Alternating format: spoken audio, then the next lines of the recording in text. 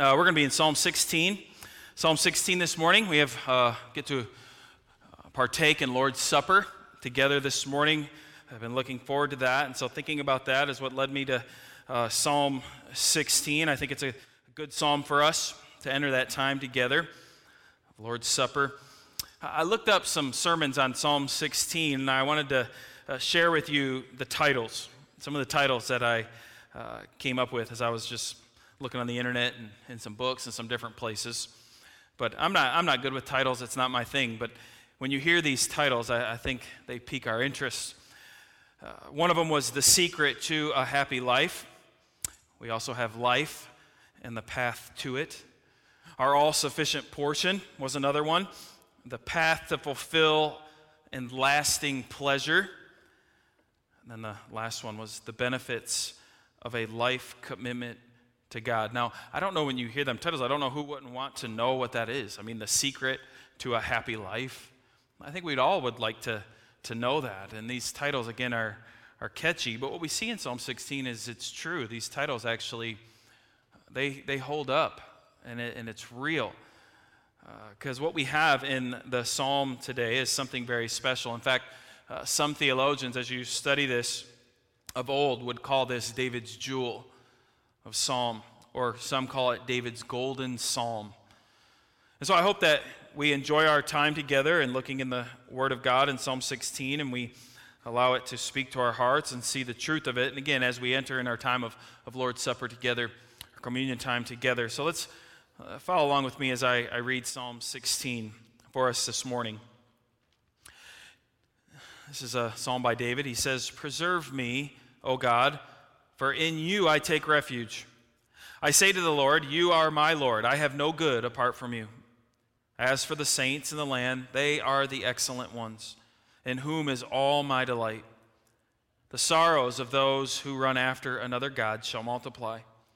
Their drink offerings of blood I will not pour out, or take their names on my lips. The Lord is my chosen portion and my cup. You hold my lot.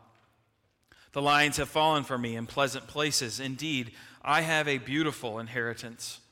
I bless the Lord who gives me counsel. In the night also my heart instructs me. I have set the Lord always before me, because he is at my right hand. I shall not be shaken. Therefore my heart is glad, and my whole being rejoices. My flesh also dwells secure. For you will not abandon my soul to Sheol, or let your Holy One see corruption. You make known to me the path of life. In your presence there is fullness of joy, and at your right hand are pleasures forevermore." We'll break this psalm up some and look at these pretty much verse by verse. But in verses 1 and 2, we see that David makes a vow to God, don't we? And David actually makes a really big declaration to God in this very small section of the psalm, because in it, what he does is he looks to God and to God alone for refuge. That's what he's crying out, saying, "Preserve me, I take refuge in you."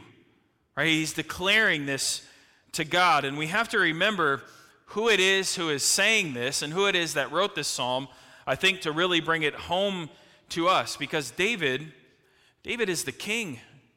Right? He is the king of Israel. He is God's chosen king, the one that God had Samuel anoint for Israel. And when we know the backstory of David, right, we learn about this as a kid. I mean, David was the one who stood before Goliath, the giant. And what did he do? He took him down. When everybody else was scared to death, David wasn't scared. David, this young boy at the time, teenager of some sort, remember what he said to all the soldiers of Israel? "You're going to let this guy just talk like this?" This great boldness this guy had to then go forth. And remember, the king was trying to give him all this armor and everything, and David's like, no, I just need a couple stones and this sling. I'll deal with this guy. This is the boldness of David. And now we have David declaring, "God, it's in you I take refuge. I need you to preserve me." Or maybe that's not enough for you. What we have too is we have the king. Now think about the comfort of the king sitting on his throne. And what is he surrounded by? He's surrounded by his army. He's surrounded by men whose job is to take care of him, to make sure that nothing happens to him. If there's anybody in the land of Israel who's secure, it's King David.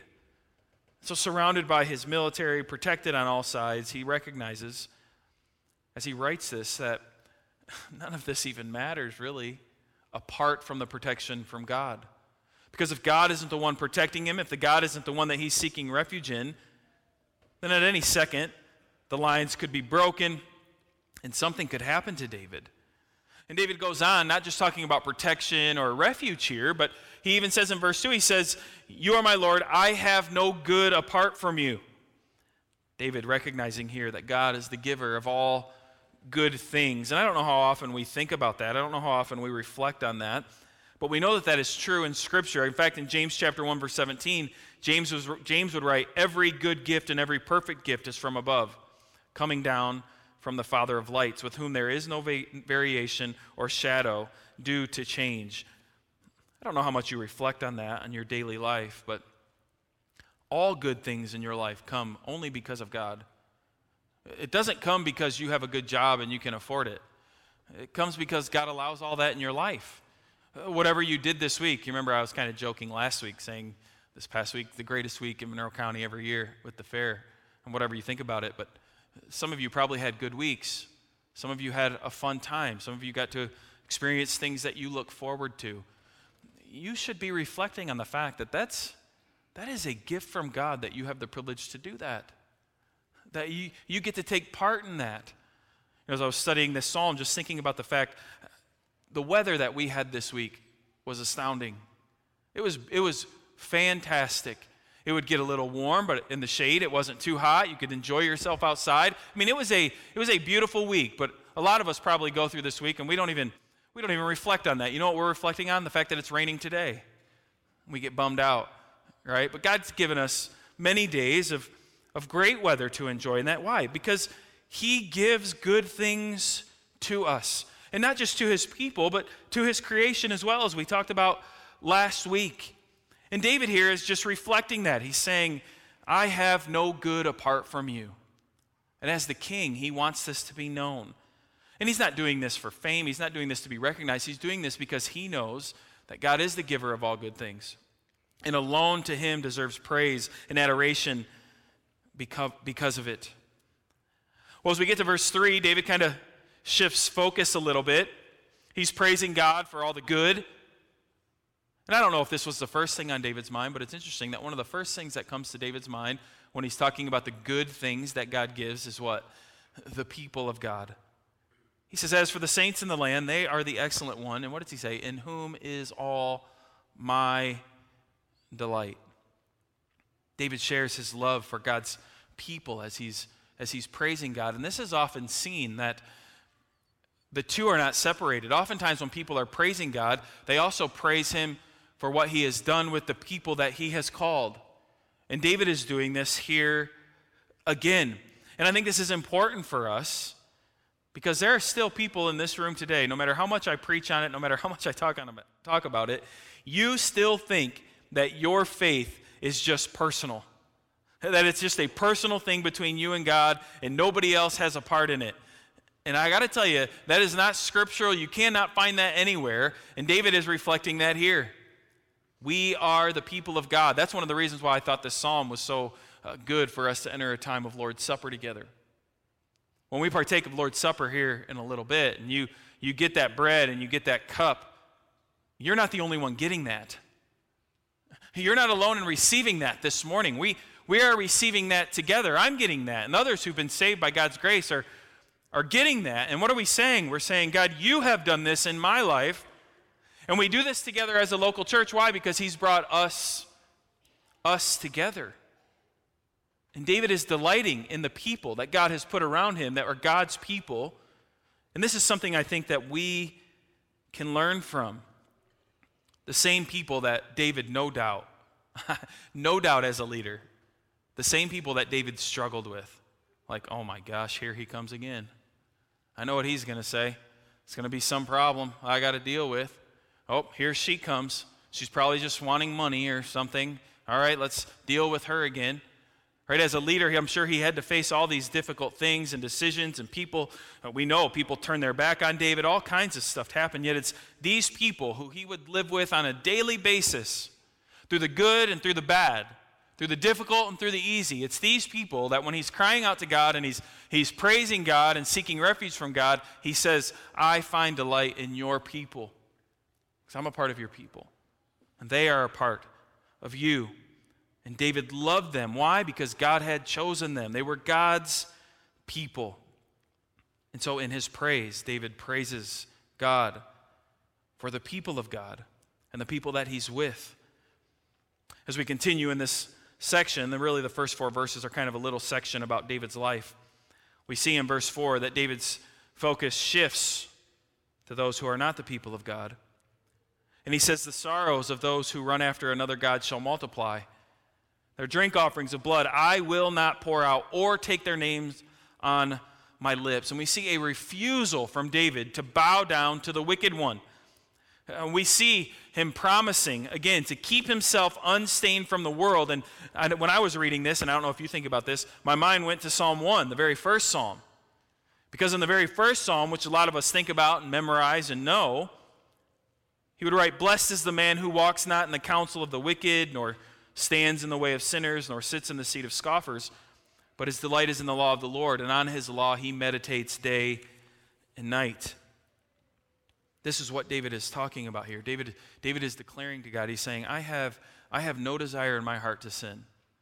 I have no desire in my heart to chase after the things of this world. That's what the others are doing. That's what he's saying. They are running after another god. We see this all the time, don't we? We know the small g gods that are in our world today. And we have many family members, we have many friends who day in and day out, the grind that they live in is to serve those gods. Money, fame, family, all these things. That's what they strive after. Well, it was no different in David's time either. He saw these people pursuing these foolish things who are stained by sin in the world and rebelling against God. And David is declaring to God here, I will not even speak of these things. David realizes temptation is real. And David, of all people, again, I don't know at what point in his life he had wrote this psalm, but David, of all people, knows what temptation is and that we can fall into it rather quickly. We see that fact that he is an adulterer and also a murderer. I think it would do us well to try to say this along with David, try to ask God to help us with it. If you're anything like me, too often it's not, I don't want to say, I'm not going to take the name on the lips. Like, I'll dabble a little bit, but I'm not going to let it get to sin. I'm interested in it. I want to see it. Oh, I need to know so that maybe I could use it in a lesson to warn people not to go there, right? There's ways that you can talk about it and word it. But no, David is saying, I'm not even going to speak of these things because temptation is too great. And I want to be the Psalm 1 man who doesn't sit with sinners or stand with them. No, I'm going to be different than that. And so David makes this great vow to God, help me in all times to not even have this on my lips. I was thinking about something Paul wrote in Philippians 4 in this section of saying I want to stay away from this. Paul wrote in Philippians 4, verse 8-9, he says, finally, brothers, whatever is true, whatever is honorable, whatever is just, whatever is pure, whatever is lovely, whatever is commendable, if there is any excellence, if there is anything worthy of praise, think about these things. What you have learned and received and heard and seen in me, practice these things, and the God of peace will be with you. Now, this is just a little side thing. But some of you, maybe you struggle greatly in your life, and you think, yeah, but it's my thoughts. I just can't stop thinking about how bad this world is. I can't stop thinking about how bad my situation is. I can't stop thinking about blah, blah, blah, whatever it might be, and the struggles you have. And I wonder how serious you take Philippians 4, 8, and 9 when Paul would say, whatever is good, whatever is noble, whatever is true, these things think about. I wonder how many of us spend nights until 1 a.m. researching things that are not good, are not pleasurable, are not kind. And then we wonder why we struggle so greatly with depression or anxiety or hurt or strife or whatever it might be. And it's because we're just not even doing the simple task of thinking about the lovely things, thinking about the pure things. You remember how the psalm started? All good things come from you. These are the things to dwell on. These are the things to be thinking of. I'm not telling you to be ignorant of the struggles of the world. It doesn't take a rocket scientist to figure out this world is difficult and hard, and there's difficult things happening. I'm not saying to avoid all those things, but we do need to not dwell on them. That's what David is kind of talking about here. He's saying, this isn't what's going to be on my lips. On my lips is going to be the praise and the adoration of God. Well, as we get to verses 5 through 10, we see God's response to David's life. We see in verses 5 through 7, God blesses David's life. He says, the Lord is my chosen portion and my cup. You hold my lot. The lines have fallen for me in pleasant places. Indeed, I have a beautiful inheritance. I bless the Lord who gives me counsel in the night. Also, my heart instructs me. I've set the Lord always before me because he is at my right hand. I shall not be shaken. I want to stop there. We see these blessings on David's life. Here, David shows us how a life lived and devoted to God. What does he call that? He says in return, there's a blessing. There's a blessed life as we live for God and seek after him. And so David speaks of what? He says, pleasant places are a part of his life. A beautiful inheritance is part of his life. And why does this happen? He's saying, because God provides this for me. Why? Because I love him. And this is what God does for those who love him. This is a part of their life and this blessing and in these promises. And not just that, David says God gives him counsel. God gives him direction and guides him in his life. And this is just an awesome promise that we get from this psalm here of guidance and direction for those who follow God and for those who love God. And I got to remind you, because I need reminding of this, and this is why I think I try to say this stuff so often. This is the God we serve. A God who gives counsel. A God who allows us to be in pleasant places. A God who cares for us. We do not serve a God, and again, I can be found guilty of this. We do not serve a God who's just sitting there waiting to beat us senseless every time we go astray. I get that thought sometimes in my head. I almost see God sometimes as like a coach, and it's the coach who's just waiting for you to do something wrong so he can say, go run. Go. You did it wrong. Go run. You're going to get in shape. You're going to figure this out. And sometimes that's how I think of it. That's not the God we see in Scripture. God loves us, and he guides us, and he directs us, and he cares for us. This is the God we serve. A God who delights in doing these things for his children. A God who delights in giving you an inheritance and blessing you. And then in verse 8, as we read, not just that, but protection. God provides protection. David knew that no one could touch him. Why? Because he was in the hand of God. And so there's almost this sense of he felt untouchable knowing God was in control. God's in control of all this. I am his and he is mine, you can think.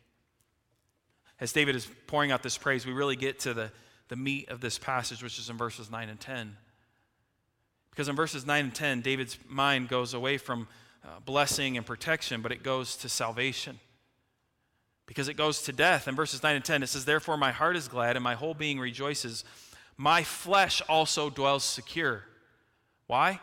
For you will not abandon my soul to Sheol or let your Holy One see corruption. We see here with David, David is knowing that God will not let his people die. That's what he's saying. God will not let his people die. God will not abandon his people. You see, in the Old Testament, they definitely knew that they would abide with God in some way after death. They knew that this was true. Sheol here is a place known as death or waiting. It's not a very good correlation with hell or what we have in the New Testament. It just seems to be like I said, of death or a place of waiting. And David looked to God's promises to know that he would be kept from this. He's saying, you're going to keep me from this. Why? Because the Holy One cannot see corruption. And David is saying, I'm the Holy One. I've done these things that you've asked me to do, right? I've chosen you, I've followed you, and this is the blessing that's going to be given. And so David isn't just looking to the blessings of this life now currently that he was living, but also to death. And what did he say? I know even in that you will provide. You will provide. And so we have this great promise that David is saying here and declaring here in God's salvation. And that's what then obviously leads to verse 11. If this is true, then we see a great praise from David in verse 11. He says, you make known to me the path of life, that direction again. In your presence there is fullness of joy. Got all these blessings, salvation, protection, all this stuff. How could I not live a life of joy? How can it not be there for me? Whatever this world may give, whatever this world may do, if I'm in you, you've conquered all this, well, then I have joy overflowing. And then David ends, at your right hand are pleasures forevermore. Wow, I would like to see that on a job description someday that I'm applying for. Well, if you get this job, there will be pleasures forevermore. It's like, sign me up. You might not even ask how much money you make at that point. Who cares? There's going to be pleasure forevermore. And that's what David is declaring to God. At your right hand are pleasures forevermore. Well, these are the truths for God's people. These are the promises that we hold on to. A life lived and devoted to God, a promise of blessing and care and salvation. But there's a problem. There's a problem with this psalm as we read it. And David has a big problem. And the problem is this. Where's David? If he, the Holy One, was not going to see corruption, if he was not going to be abandoned to Sheol, if he was not going to die, where's David? I should be able to meet him. I should be able to go see him. He should live somewhere or something. Right? And this would be a big story. But that's the big problem with this psalm, and as we read it from David's point of view, because David is dead. He's dead. He's not with us. And so some then would conclude, and when we read Psalm 16, that it's not true. Because what David said was going to happen to him in verses 9 and 10 did not happen. He saw corruption. He saw death. Sheol was experienced in David's life. And so this is very troubling, I think, for us as we come to the end of the psalm. You see, the way it was portrayed to you by me a moment ago in Psalm 16 was we could all leave and be very happy in one sense. But in the other sense is if we leave it like that, if I preach that portion of the message and said, this is for God's people, as you serve God, these are the blessings that He has promised you, I hope you realize that as we walked out of here, we'd all be walking out of here with a lot of weight and a lot of work to do. Because blessings would be dependent on what? On your willingness to serve God this week. On your willingness to avoid temptation at all costs. Now, I don't know about you, but I do not want to leave this place this morning thinking, Tim, you better do better so that you can get blessings this week. Because then what God do I have? I have that coach God, don't I? I have that coach who's like, I'm going to pull your scholarship if you're not doing what you're supposed to do. You're not playing defense, you're not scoring like you should. I'm going to pull your scholarship. You can't go to school here anymore. That would be my relationship with God. As long as I make God happy, God then will make me happy. See, that's how we can read this psalm, and that's what we can kind of maybe start to get from it. And all that gives us is guilt. It gives us shame, because as you and I both know, we have some messed up lives outside of this room. See, in this room, we all have good lives. If I talk to you, how are things going? Good. How's the family? Oh, we're doing good. Everything's good. You guys are great. How was your week? That was a good week. But outside of these walls, it's very different, isn't it? That's not true. It's not true, and you know it. Things are a struggle, and they're difficult. And And when you throw the whole Bible into the mix, it can get really hard. And so when we look at David's life, and again, we read Psalm 16, and if you know anything about David, if you grew up in church or if you've done reading on your own in the Bible, as I mentioned a little bit about David, David does not for a second live up to what he's saying he does. My heart is wholly devoted to you. Was it that way as he stared at Bathsheba? No. He was a sinner. He was a sinner. Was it that way as he devised a plan for Bathsheba's husband to die? No. He definitely wasn't devoted to God in that moment. And so he'd almost come across to a skeptic of the Bible would say, look at this, even this Psalm 16, this David, what a hypocrite, man. This proves that this isn't true. It would prove the Bible is not true because David said all this stuff. He didn't even live up to that and he died. Why do you read this? Why do you even hold on to this? Because you have the same problem that David had. You can't realistically pray this psalm on your own and think that it's going to come true. Well, thankfully, the Bible does a very good job in interpreting itself for us. And so if you would, I'll ask you to turn quickly to Acts chapter 2.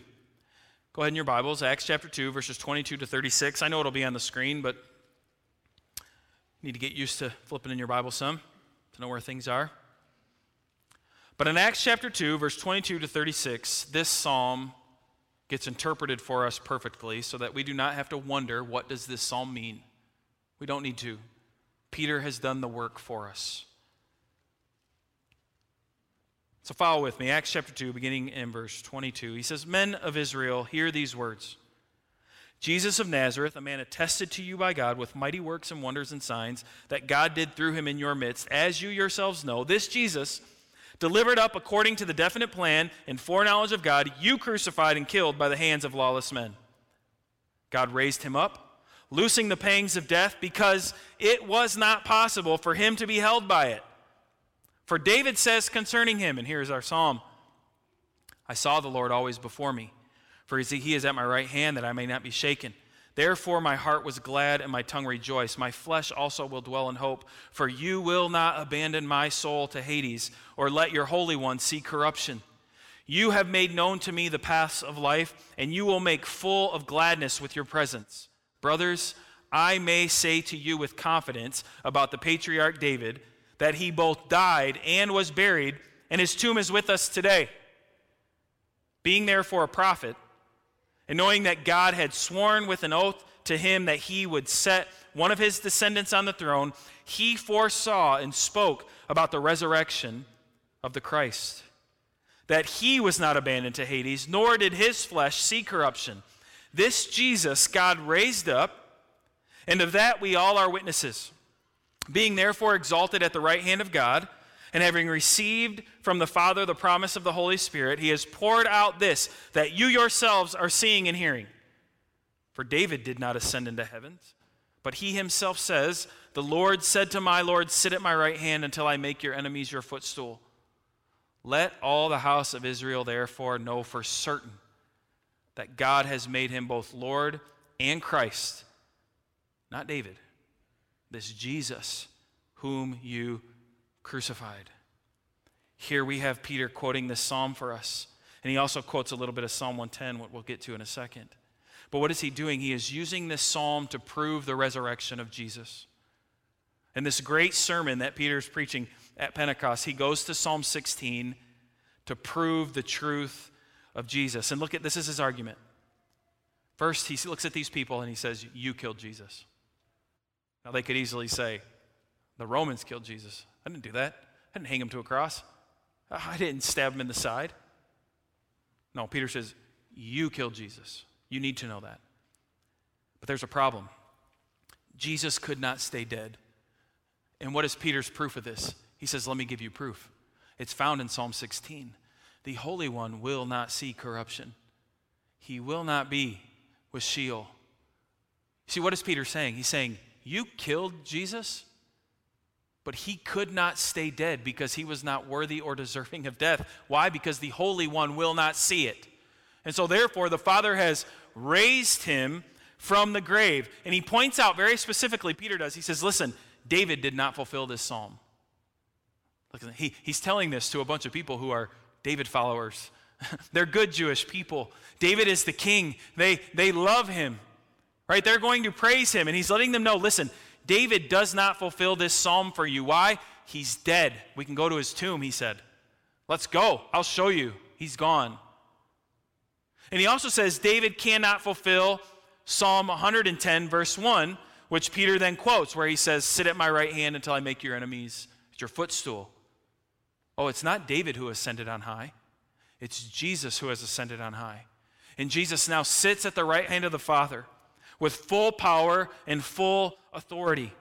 And so Peter is saying, since Jesus has fulfilled all of this for us, those who've been saved by his grace, everything is fulfilled. Therefore, what Peter is declaring and what still is true for us today, we now who are in Christ, and so just like David writing this psalm, we can say this along with Jesus. We can pray this psalm, and this psalm is completely fulfilled for us. This psalm that we read in Psalm 16 that just a second ago was kind of damning to us, now is life-giving to us in regards to the fact that we know this is a messianic psalm. This psalm speaks of Jesus. This psalm speaks of our Jesus, our King, our Savior, our Lord, the one that just a little bit ago we sang a song saying, I surrender all to you. Why do we surrender all to him? Because in him he has fulfilled this psalm for us. So now we actually can rightfully stand in this room this morning and say, I take refuge in you and in you alone. Because I'm in Christ and Jesus did it perfectly for me. You are my Lord. Now you and I both know as soon as we walk out of this place, that's going to change in some way. We're going to fall short of that. Some of you, if you're like me right now, your Lord might be your stomach. That's all you can think about. I'm with you. My stomach's been growling all morning, starving. But no, I can actually say, no, God, you are my Lord perfectly because Jesus followed the Father every step of the way perfectly, and I am his and he is mine. We can say things like, the Lord is my chosen portion. Again, you and I this week are going to struggle with that. You're going to have many choices this week. Should I do A or should I do B? And sometimes it's going to be so muddy, you're going to be like, I don't know which one is the God-honoring thing and which one isn't. You're going to struggle, but there's going to be other times where it's sin or don't sin. And you're going to sin. You're going to choose it. But yet in Christ, I can say, Jesus never chose sin. You were 100% Jesus' chosen portion, and you see me in Christ because of your grace. You and I today can stand here and declare to God and say this 100% with surety. God, you will not abandon my soul to Sheol. You will not let me see corruption. You will not let me die. We can say that. Why? Because we are in Christ, and those in Christ will not see corruption. We will not be abandoned to Sheol. We have that promise. Our home is with him forever, for eternity. And so, yeah, this body's going to fade away. That's because of sin. It has to. I'm a sinner. This body has to go away. But there's a promise that Tim's body will not stay that way. That one day I'll be given a new body. And just as Christ rose from the dead, I will rise from the dead. Not because of Tim and my work and my promises. No, because of the promise God has gave me in Christ. He rose from the dead. I am his. Therefore, I rise from the dead. I have to. God will not abandon my soul to Sheol. And lastly, I can sit here and declare, because of Christ, God, you have given me a beautiful inheritance. You see, we all of us fall on a different socioeconomic scale, don't we? Some of you will get good inheritance, some others will not. Some of you get to go on very nice vacations, others don't. Some of you are free to spend money and do different things, and others can't because it's tight. But we actually can all gather here this morning and declare we all have a beautiful inheritance in Christ that nobody can touch, that nobody can take away. That actually this whole world is mine and it's yours because God has given it to us in Christ. And so we actually, apart from everybody else in this world, we get to enjoy the great pleasures of this world. We get to enjoy the goodness and the fullness that God has put in this world because we are the only ones in Christ and able to do that. We see this world as we are supposed to through the eyes of our Father because He's given us His Word so that we can do it. And so we see that this goodness is from Him, and we praise the one who has given us the good things. We're thankful for it. And this psalm helps us then, as I said, come to the Lord's table this morning. As we drink of this cup, we eat of this bread, we know that it is Jesus who's given us this supper. It's His body. It's His blood that has saved us. You don't gather under the church of Tim or Spencer or Scott or Dave or anything like that. We don't even gather together because we're just Monroe Missionary Baptist Church. We gather together under the banner of our Lord and Savior Jesus Christ, who's given us this supper. And as we partake of this supper, what do we remember? We remember the good that He has done for us, apart from us. The good that He has done for us, that we can declare, you will not abandon my soul to Sheol. You've loved me and you've saved me. And we get to look around this room at other people that He saved and say, you are my delight. I love you, and I love you. Why? Because we are in Christ, and He has put us together, and we have the privilege of worshiping and praising and honoring His name day in and day out together as a church family. That's what we get to partake in the Lord's Supper this morning. And then in the Lord's Supper as well, we look forward, don't we? That's part of it. We look forward to the fact that Jesus has promised that He will return. And in His returning, He takes His own with Him. And we look forward to that day. We look forward to the day to when there is no more sin, there's no more corruption, there's no more struggle, there's no more tweaking your knee and limping around or whatever it might be. All that stuff that we go through. No more hurt or hardship or grief or pain. It's all gone. Why? Because Jesus has promised to come again. And we get to spend eternity with God forever, where the Bible tells us He will wipe every tear from our eye. Every hurt, every pain will be gone. And we get to spend eternity worshiping and praising our God, our Lord, and our Savior. I'm going to pray this morning, and our men are going to come after I pray, and they're going to hand out the elements there. If you would just hold them, I'll give you instruction after you get them. Now, we do believe that this supper is for those, and only for those, who've been saved by God's grace, who've trusted in Christ. And so if that's not you this morning, if you have never done that, then we just simply ask, just let it pass you by. We're not judging you. We actually respect that you do that. But for the rest of us who've been saved by God's grace, we've been baptized as believers, we want you to partake in this with us, because this is your supper as well in Christ. And so again, after I pray, men, if you would come and hand those out. And as I said, I'll give more instruction once we get them, all right? God, I thank you for your word this morning. I thank you for Psalm 16. God, it's a beautiful psalm as we read it, but I really do think that as we contemplate it, we start to realize this promise cannot be for me, because I cannot be this devoted. I do not always choose you. I do not always go after you. I do not always seek refuge in you, protection in you. Too often I try to find it in myself or in things of this world. So God, it can almost be terrifying at the end of the psalm, thinking, well, what does that mean for me? Because this is not me. But God, we thank you that that's not the end of the story. That as Peter said, David wrote this psalm thinking of his Lord, Jesus, to come. And we know that Jesus has fulfilled Psalm 16 perfectly, and He has done it in our place. And so this morning, I can declare this psalm. I can pray Psalm 16 fully, openly, and honestly, because Christ has done it for me.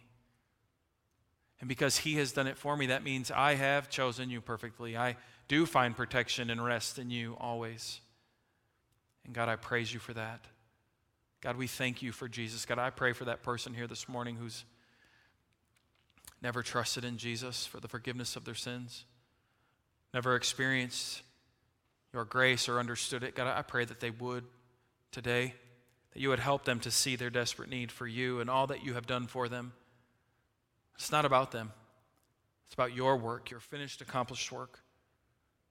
God, as we partake of this Lord's Supper together, use it in our lives. Help us to see visually the truth that Jesus has come, his body was broken for us, that his blood was spilt for us, so that we could be forgiven of our sin, so that we could be made new and whole. And God, as we partake of this supper together, I do pray that we would realize we don't partake of this as individuals.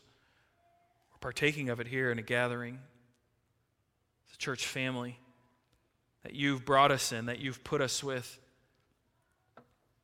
that we would praise you, that you don't just save us, but you save all of us. So God, we thank you for the church.